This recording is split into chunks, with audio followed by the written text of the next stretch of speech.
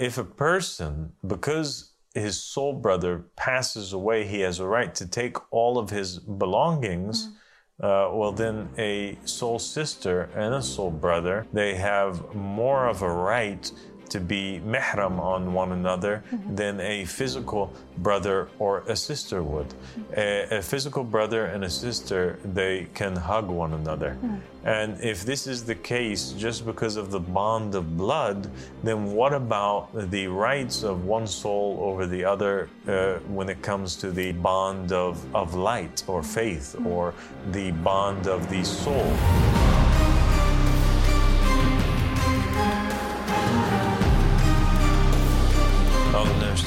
بسم الله الرحمن الرحيم اللهم صل على محمد وآل محمد الإمام والمهديين وسلم تسليما. Assalamu alaikum wa rahmatullahi wa barakatuh, my dear sister Fayrouz. Wa alaikum assalam wa rahmatullahi wa barakatuh. Thank you for joining me. Thank you so much for having me.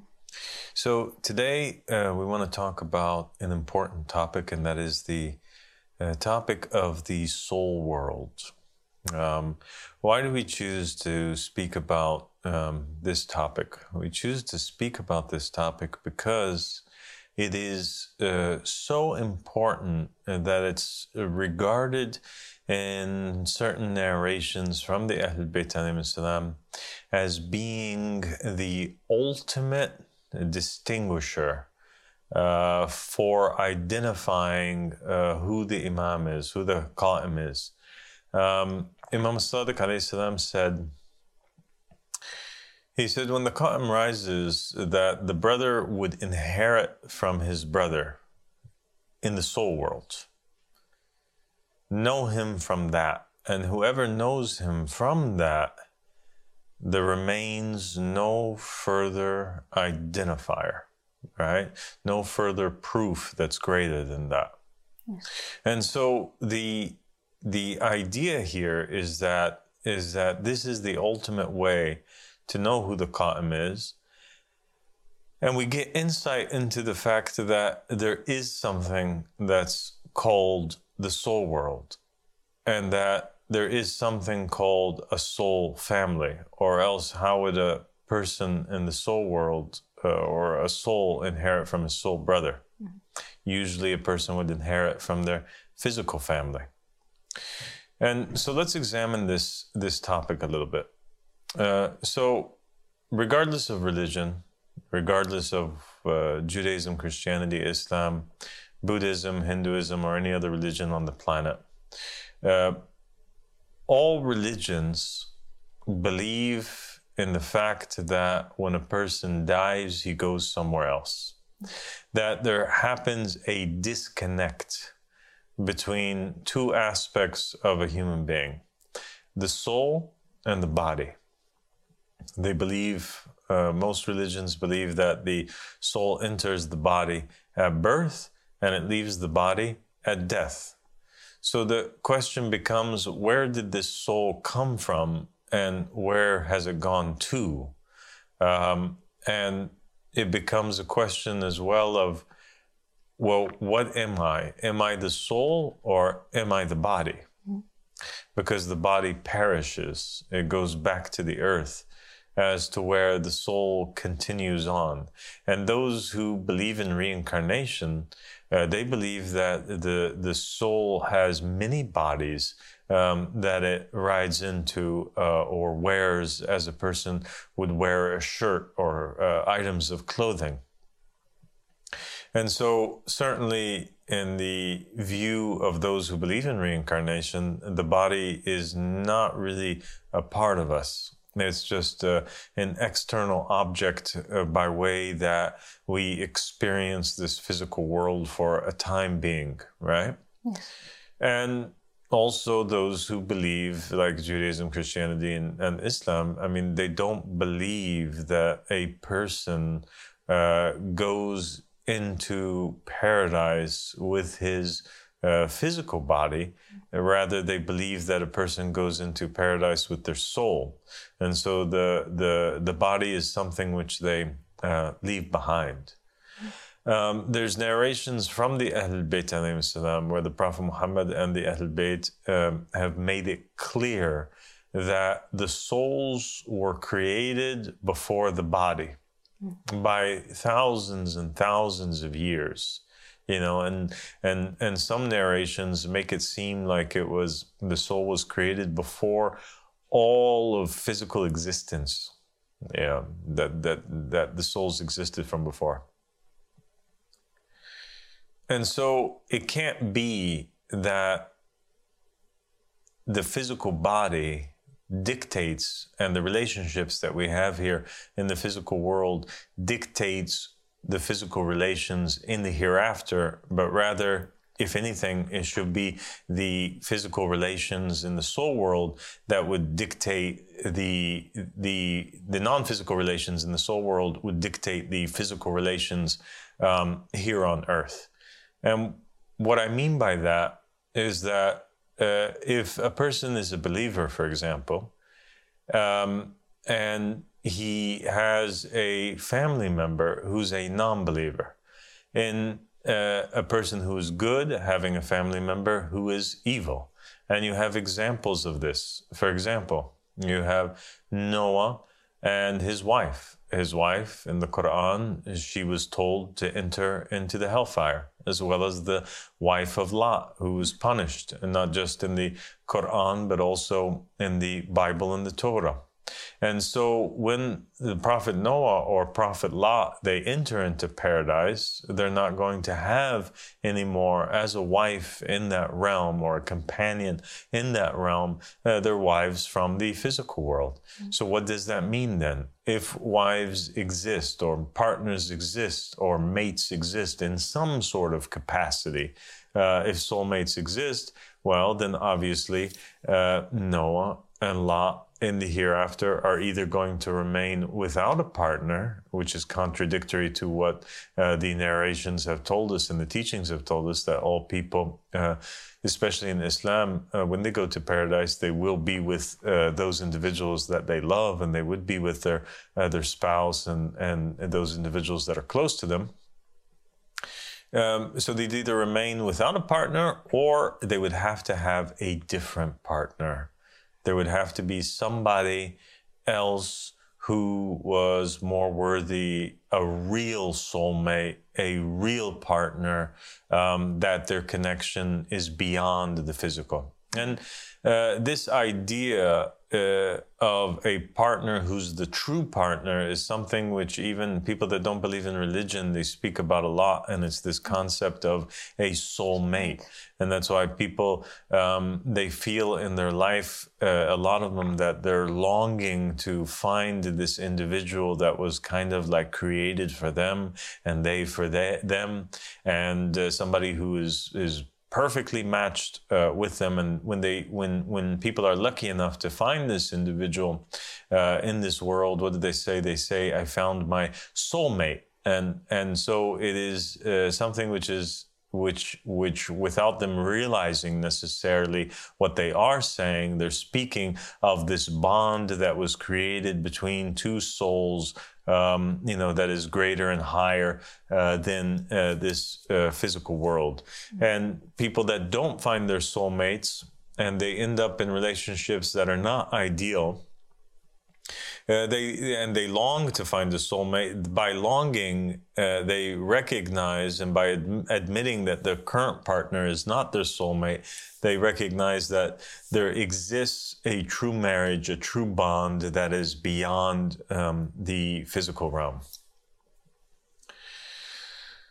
Okay, so now that we've kind of like explained this idea, the Prophet Muhammad, peace and blessings be upon him and his family. So the Ahlul Bayt alayhim salam, they mentioned this idea of people as soul brother inheriting, from a person inheriting from his brother in the souls rather than his physical brother.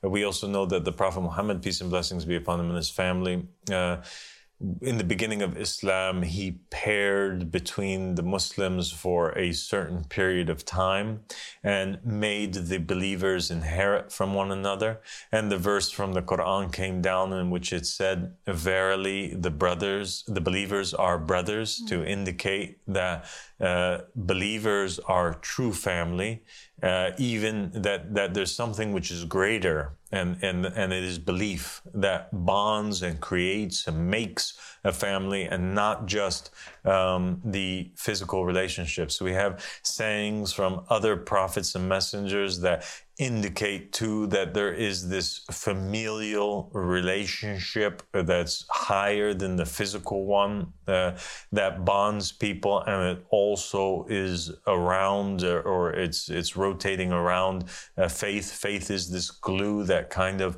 builds this relationship or this bond between people that's greater than the bond that they have by the womb or by the blood.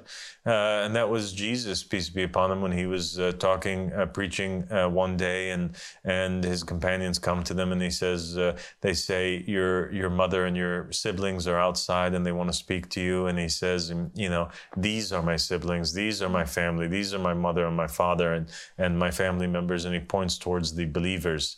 And so Jesus, we have forming and admitting and acknowledging and pointing out that he has a family other than his physical family. The Prophet Muhammad, the Quran, it states, and the Ahlul Bayt alayhim salam, stating that there is a bond that is greater than the physical bond, the blood bond. There are quotes from the Ahlul Bayt alayhim salam and the prophets and messengers that indicate that so many a times a person's enemy is born from his own household. And yet other quotes that state from Imam Ali and the Ahlul Bayt and the prophets and messengers that two friends are one soul that's divided on two bodies. And so we have very clearly this idea of two families.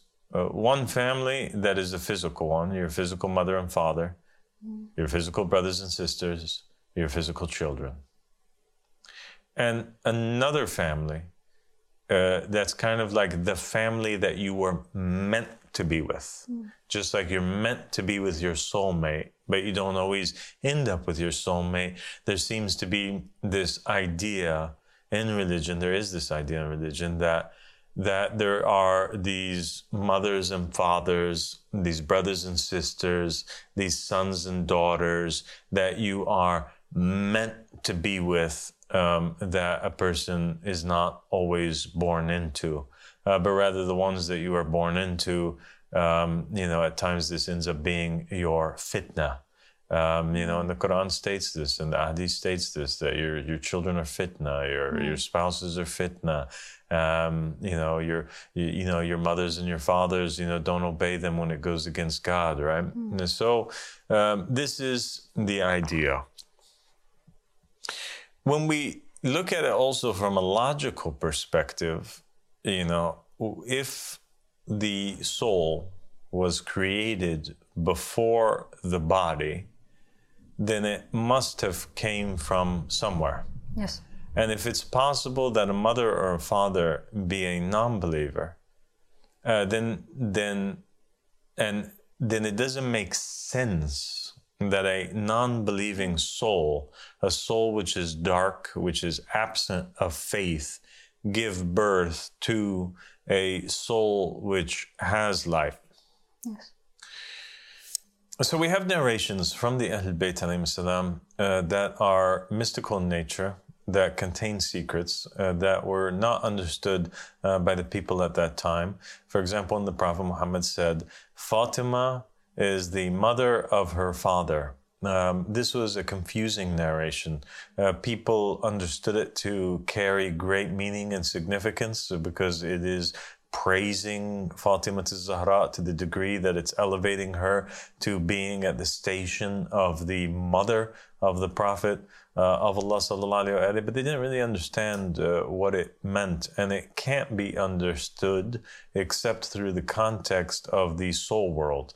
That Fatima in the physical world is the daughter of the Prophet Muhammad, but the Prophet Muhammad was trying to say that in reality, in the soul world, Fatima is the mother of her father, is the mother of the Prophet Muhammad. So that is the true meaning to it. Now, what pertains to us and what the focus of this episode and this conversation is about the fact that now if we have the Qa'im being identified by rearranging family ties to where a brother would know his soul brother and would inherit from his soul brother, and that and we know that the Prophet Muhammad did so beforehand, and we know that the prophets and the messengers, they indicated that there is something as a soul world. Then what else will be rearranged in this new period, this new time that comes after Imam al-Mahdi alayhi salam? How will family relationships exist? How can we understand the jurisprudence within that context? Okay, and if it is a natural conclusion to draw that if a person will know who his soul brother is, then he will know who his soul mother or father is. He will know who his soul children are, and he will know who his soulmate is. And that is one of the things that one of the realities that Imam al-Mahdi alayhi salam has brought, and which will be implemented, this new rearrangement of family ties. And we have this narration in a book which is called Al-Haft al-Sharif, and it speaks about how the verse from the Quran, وَلَنْ يَجْعَلَ اللَّهُ لِلْكَافِرِينَ عَلَى الْمُؤْمِنِينَ سَبِيلًا, that the meaning of this verse actually, or one of its meanings, applies to the woman who is married to a non-believing man. And God, the verse says, will not make for the disbelievers a hand or a way over the believers.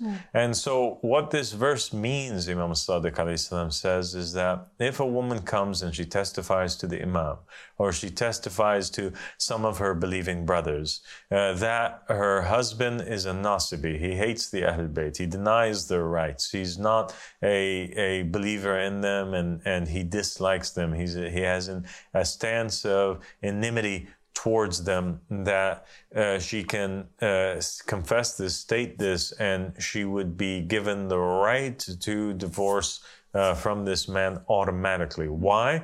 Because a woman is bound by contract to a man, so she has certain obligations towards him.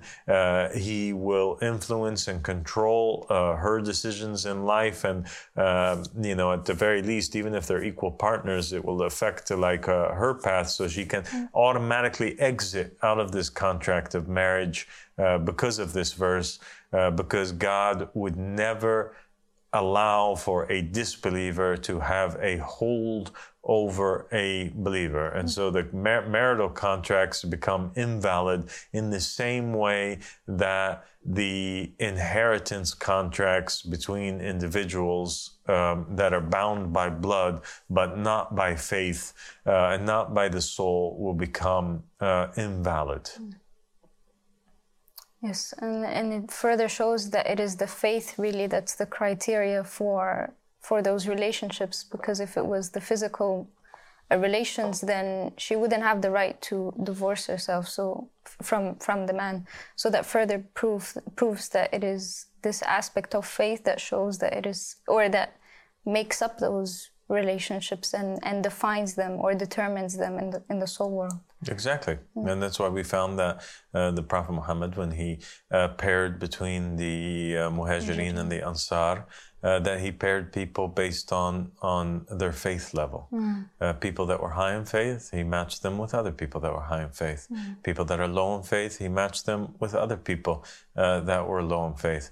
There was people that ended up apostating, and they were paired with people that were also apostates. There were people that ended up dying on faith and at very high levels, and they were paired with other people that were at very high levels. And from this understanding, we then know that a person's soulmate is the person whose faith is the closest to theirs. That a woman who has a particular level of faith, and consciousness and awareness, her ideal soulmate is somebody who has the same state of mind and the same state of faith and the same state of heart. And that's why they would be ideal together, because they share in that. Versus a fake marriage, which is only bound by the physical body and by reasons of this dunya that are not of the hereafter. And when we come to this, then it opens up the controversial door of what other rights and what other new things will be established in the time of the Qa'im, besides the jurisprudence that pertains to inheritance. What are the rights of soul brothers and soul sisters upon one another? What happens to soulmates? Well, now we kind of got an insight that in the time of the Qa'im, people might end up being divorced from one another because God does not allow for a non-believer to remain in this marriage with a believer. A soul brother or sister will be ripped away. A person will be ripped away from their physical brother or sister or mother or father, and they would find a new family in faith, a new brotherhood in faith. And that's why Jesus says, I have not come to bring peace, but the sword, and states that he's going to turn mother against, daughter, and then son against father, and all of these things, because people will end up in that time when Jesus comes back, and in the time of the Mahdi, there's going to be a great rearrangement that will automatically take place based on faith. Those who accept and those who find their family members in the time of the Qa'im versus those who, are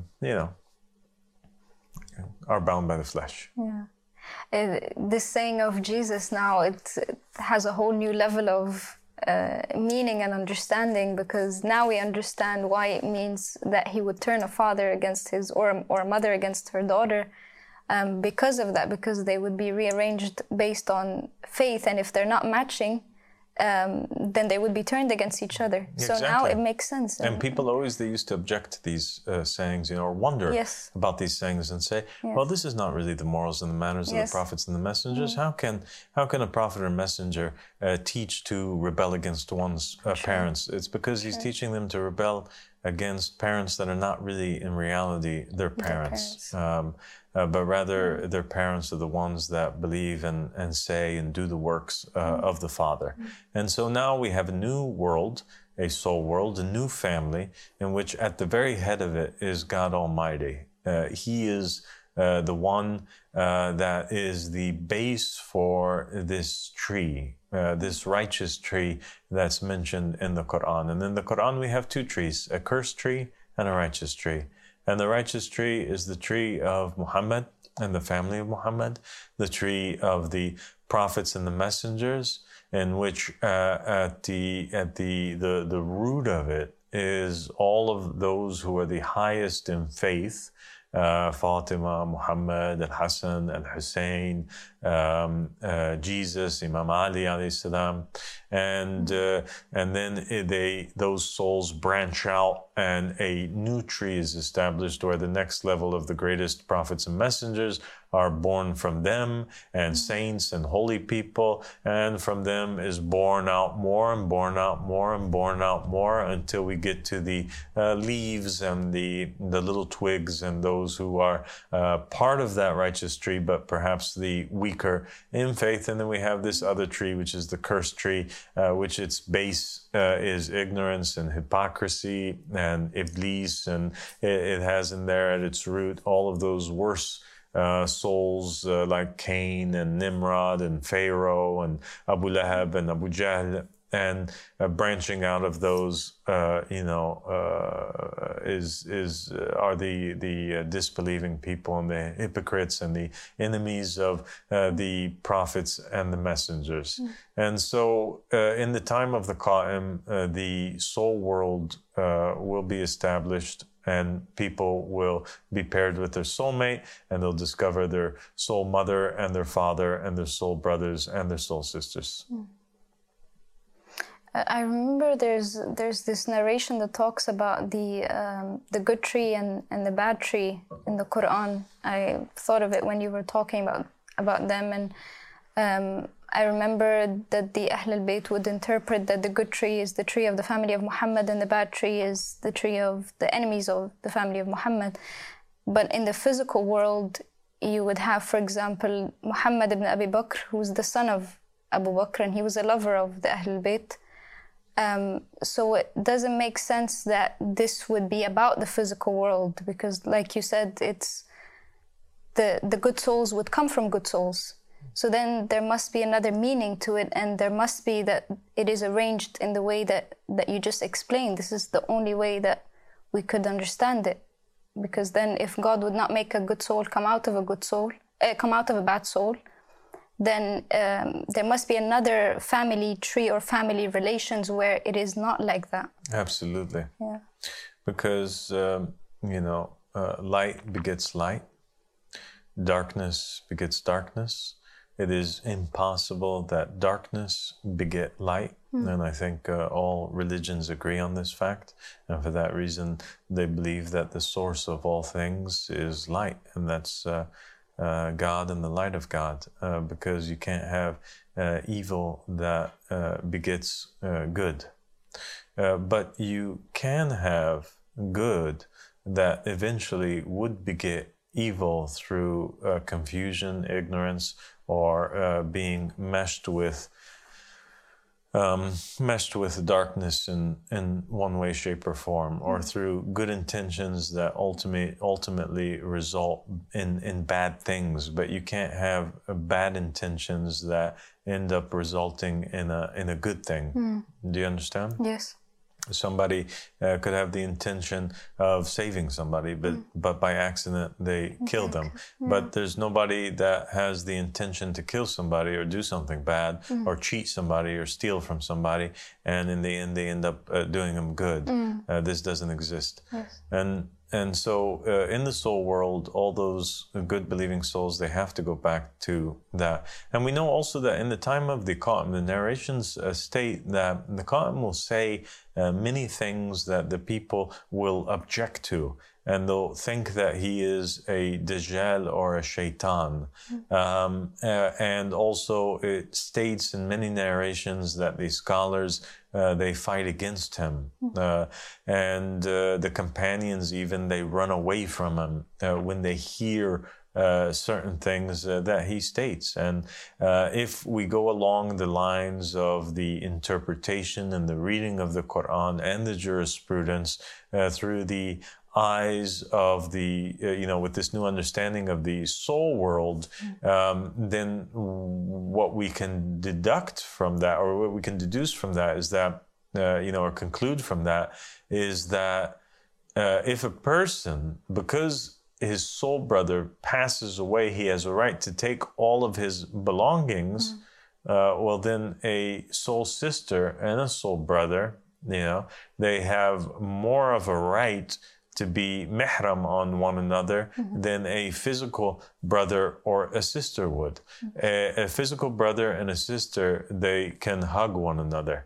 And if this is the case just because of the bond of blood, then what about the rights of one soul over the other when it comes to the bond of light or faith or the bond of the soul? And so we find that the soul brother and sister would be mihram on one another. A person would be mihram to his soul mother, or a woman be mihram to her soul father, and they would have more of a right to have physical contact with one another in ways that a normal physical family or unit would have.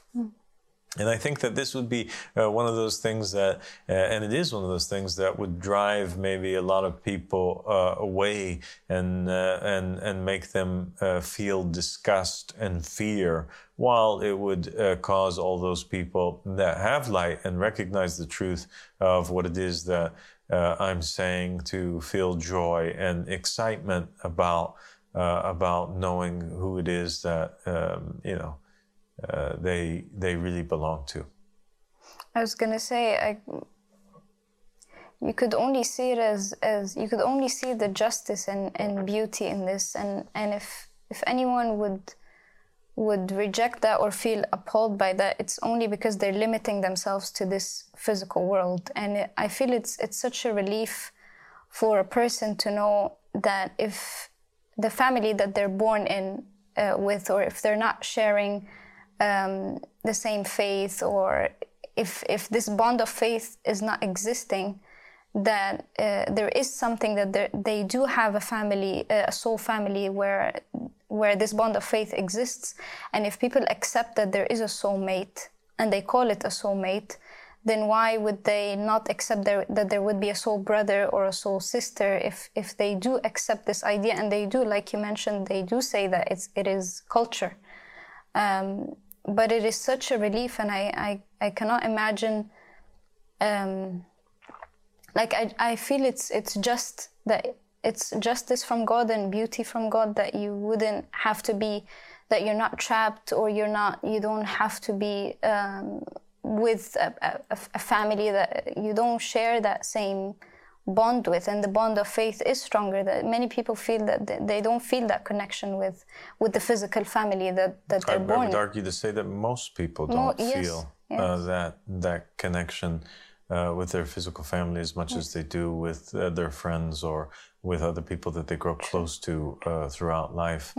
And I think it's a gross misunderstanding and misinterpretation of scripture and sayings when people automatically assume that in paradise they will be resurrected with, or they will, go to heaven to be with for all eternity those members from their physical household, because there's nothing that really proves that. What the Prophet Muhammad, peace and blessings be upon him and his family, did say is that the person will be resurrected with who he loves. يحشر المرء مع من حب. And so the person is resurrected with he or she that they love. And so all those people that they find their souls inclined towards, that is the family that they are resurrected with in the hereafter. Well, thank you so much for joining me, Fayrouz. I think we'll stop there because that's enough, I think, food for thought for this episode to introduce this very complex, topic and idea to people, that there is a family that's beyond this family, and that people actually have an obligation, per the words of Jesus and the prophets, to leave their own physical families in order to find that soul family, and that there is a bond that ties us more than blood, and that is faith and belief. Thank you so much for revealing this and explaining this for us. God bless you. Thank you.